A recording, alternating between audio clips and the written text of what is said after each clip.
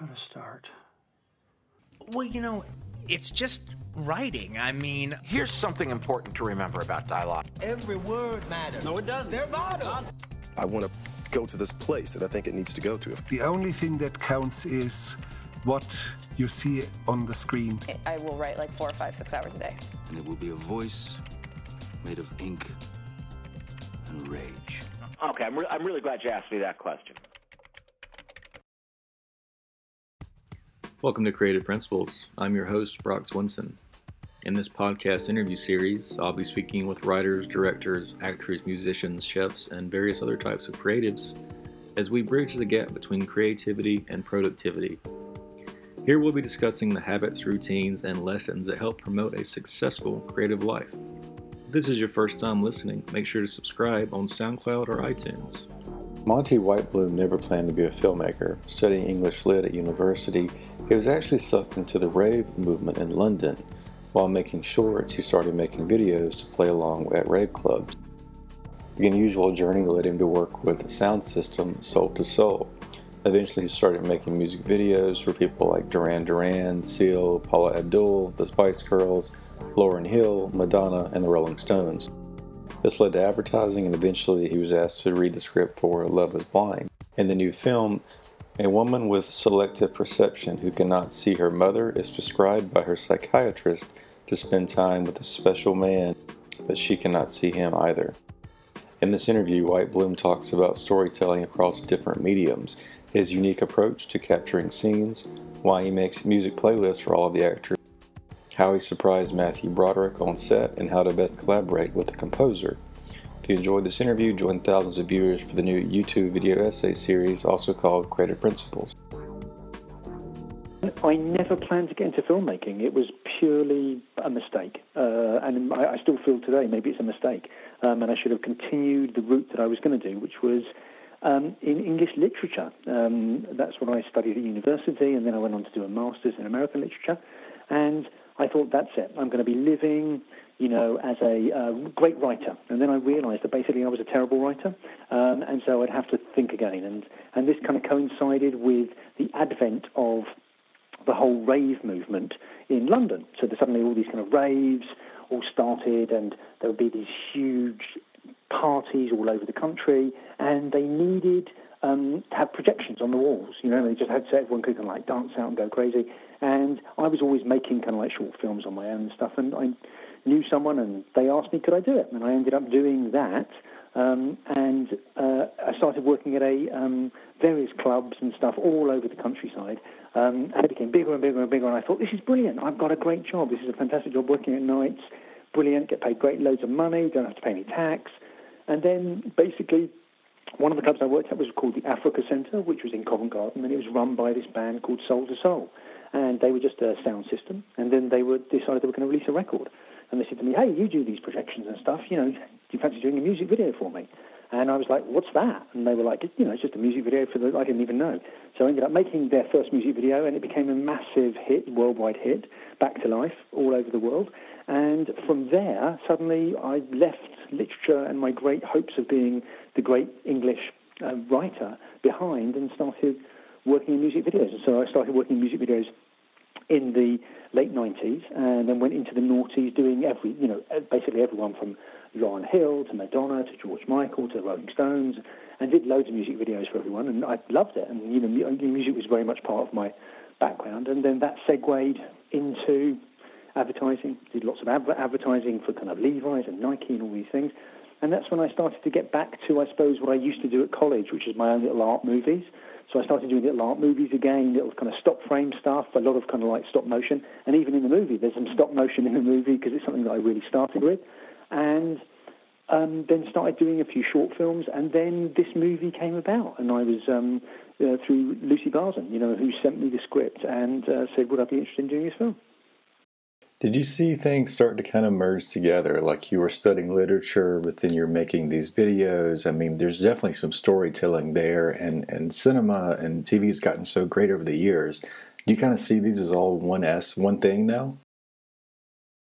Absolutely. I think it's kind of, I think that all of these things, one bleeds into another. Everyone talks about now content. That's the kind of like buzzword of the day, about everything being content. Well, really, content is entertainment. Like, in a way, content is even above entertainment. It's all content. And all of these things bleed into each other, and so this kind of storytelling can be storytelling from a book, or it can be a painting, or it can be a piece of music, or it can be a short film, or an advert, or a TV show. And I think you're right. I think all of these kind of now blend into it. So I was always very much plugged into wanting to tell stories, but I suppose it took me a while to find the medium that I could execute that in, that I could actually do that in a way, and hopefully in a way that, and with Love is Blind, hopefully in a way that still merges lots of different forms. So it's not just, here's this traditional story which goes ABC, that there is a sense of it being, like Virginia Woolf said, the kind of stream of consciousness, this idea that you move between time and some, even though we're speaking now, at the same time we're speaking, I'm thinking about, I've got to get that washing out of the laundry, and I've got to do this, and I've got to do that, and so your mind wanders, and you're in lots of different places at the same time, and I think that's true of storytelling. I think it isn't just a linear thing. I think it jumps around all over the place, and I think those are the kind of stories, books, paintings, music, films that I really admire and love. Do you see some aspects of story changing as well? So I know you had a script here, and it was kind of a typical sense. But like a few years ago when they made Mad Max, there wasn't really a screenplay for that movie. They just kind of followed storyboards. Coming in from music videos, do you kind of see that as a different aspect of storytelling? Yeah, I think that kind of, you definitely are, although there was a tight script for this, I thought about the script in very much scenes and very much in tableaus, in what I thought, what was the most important thing about this scene, what did I want to convey with this scene, outside of the dialogue and how the story kind of unfolded. What did I want to convey from this scene which suddenly took you somewhere else, gave you some kind of feeling? And that feeling might just be a smell or a colour or a sense. And so that kind of sense of that whole mise-en-scène of that vision was really important per scene. So that's very much how I thought about the film originally, going around, it was all shot upstate New York, around Hudson Valley, and going around just, looking at all the scenes and choosing locations and scenes, it's all shot on location, choosing those scenes that I felt would, inhabit these actors and inhabit the story and bring it to life and bring something to the story. Is there an example from the film where you, how did you dictate some of those feelings to your cast? I've heard, Ridley Scott would, show a painting to someone to talk about an emotion of a shot. How did you kind of, express those ideas to your cast, and if there's any scenes that come to mind? Yeah, well, I suppose part of that came from, coming from music, is that I made music playlists for all of the actors. So all of the actors, even the very minor actors, made them, a dozen songs that basically were their favourite songs. These were their favourite songs, their characters' favourite songs, and these were the songs that kind of inhabited their kind of world, and so that, to me, began the kind of groundwork of them understanding who they were, what their personality was. And then from there, for the main actors, then, sent them, various ideas of the kind of films, even though they weren't the characters they were, but the kind of films and even some of the paintings and photographs that I loved, of certainly kind of the American West, and a lot of William Eggleston, photographs of when he was photographing when he first used his Ektachrome and stuff, and I sent those to Chloe and Matthew and Aidan and Shannon and Ben, so they had a sense of these were important touchstones for them. They could be, I said, these might even be family photographs, even though they were photographs of, from famous photographers. These were images that touched them, that they were important to them. And so that was how I tried to make them feel, inhabit their characters. Well, it sounds like you definitely did a lot of preparation, but what were some of the difficulties you experienced, or maybe some of the differences between making shorts and music videos versus making a full feature? I think that probably it was summed up, brilliantly by Matthew Broderick on the, we only shot with him for 3 or 4 days, and on the 4th, then we shot him right at the beginning because he had other scheduling kind of issues, and, I realised it was a very tight schedule, and I wanted to shoot it in a way that didn't require lots of takes, and I wanted it to be very much, fluid, and for me, literally, if it's in focus, then we could use it.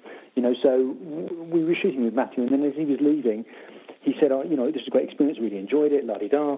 And he said, and I've got to tell you, it's quite experimental how you've been doing this filmmaking. And I was like, what do you, obviously Matthew's done so many movies, and I was like, what do you mean experimental? He said, well, there was so few takes. And I said, yeah, well, I just felt we had it. He said, well, probably I'll see you on the reshoots.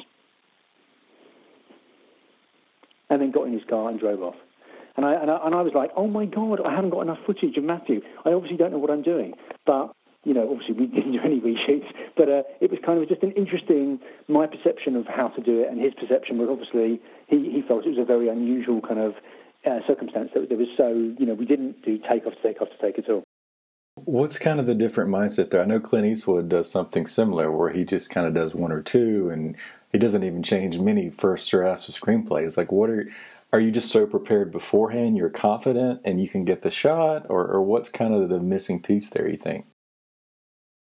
I think one of the great things that we had the opportunity to do on the film was that, and it was only because I didn't know any better. And so maybe there's something really great about not really knowing per se how to make a feature film. You just make a film how you think you're meant to make a film, is that, I wanted to be able to take the cast to the locations and do run-throughs of their scenes actually at the locations, rather than rehearse for them just in a kind of dry studio. I wanted them to see where we were really going to be, and because I knew they were pretty much all New York-based, that we could do this. And so we spent 3 weeks before the shoot at all kind of going to these locations and just going through. So they really had a sense of kind of like the space and the blocking, and we spoke about it then. So I knew that if we did that kind of prep, when we came into that actual shooting where suddenly you've got more money involved, and actually they loved it. They said it was great that they felt they could do this, and it was something they'd love to do all the time.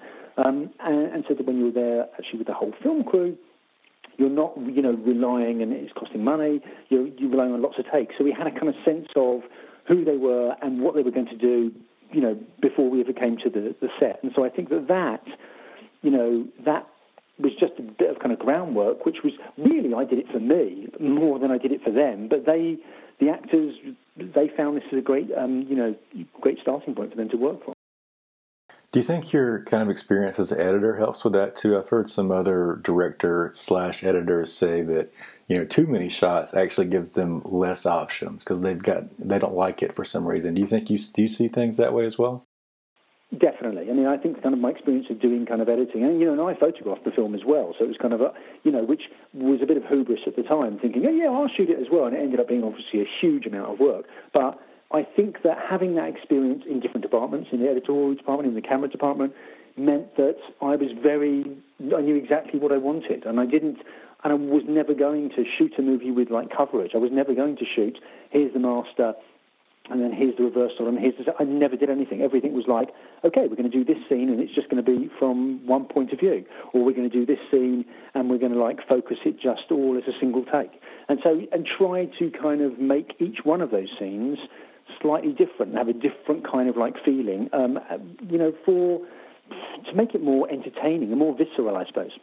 But yeah, for sure, editing, I think that kind of shooting every single angle, which I've done obviously in the past with things, shooting loads of angles because you're unsure of how it goes together, can cause huge problems when you get into editorial because, well, you end up using 1 or 2 for shots, and you've shot 7, and you've spent all day doing one little scene. Do you have any advice or any advice for coming up filmmakers who are about to make their first film, or any advice you wish you had before you got started? I would have thought, there's loads of things I would advise, and there's loads of things I wish had been advised to me, but I think that, you can only do it like you see it. You can only do it how you want to do it, and it has to be what you imagine rather than what anyone else imagines. But for sure, just do as much prep as you can. And I don't mean prep and over-analysing or telling actors stand here and then stand there and stand there, because that's not me. I mean, I know you mentioned Ridley earlier, and that's a very Ridley kind of like, you stand there, just say the lines. I don't really work like that. I'm much more, I give them the character, give them the background, and then they inhabit the character. They ask me questions. But basically, when we're on the shoot, I'm just there inhabiting this world, and I'm filming it. So I think do the prep, do as much prep as you can, get a sense of, what your film is. And, I think that, one of the most trickiest things differently in kind of like filmmaking, certainly, theatrical filmmaking, is, having an audience. And like, I suppose, think about who your audience is, and I suppose that a lot of the film is as much about the marketing and selling of the film as the film itself, and I think that they're things to think about, the management of the film, to young filmmakers and probably to myself. Do you have any advice for people that are making short films and they want to create a certain tone with music, but they can't get the rights to that music? Do you recommend them searching for something different, creating their own, or how can they kind of build this emotion without having all these rights to different big songs and things like that?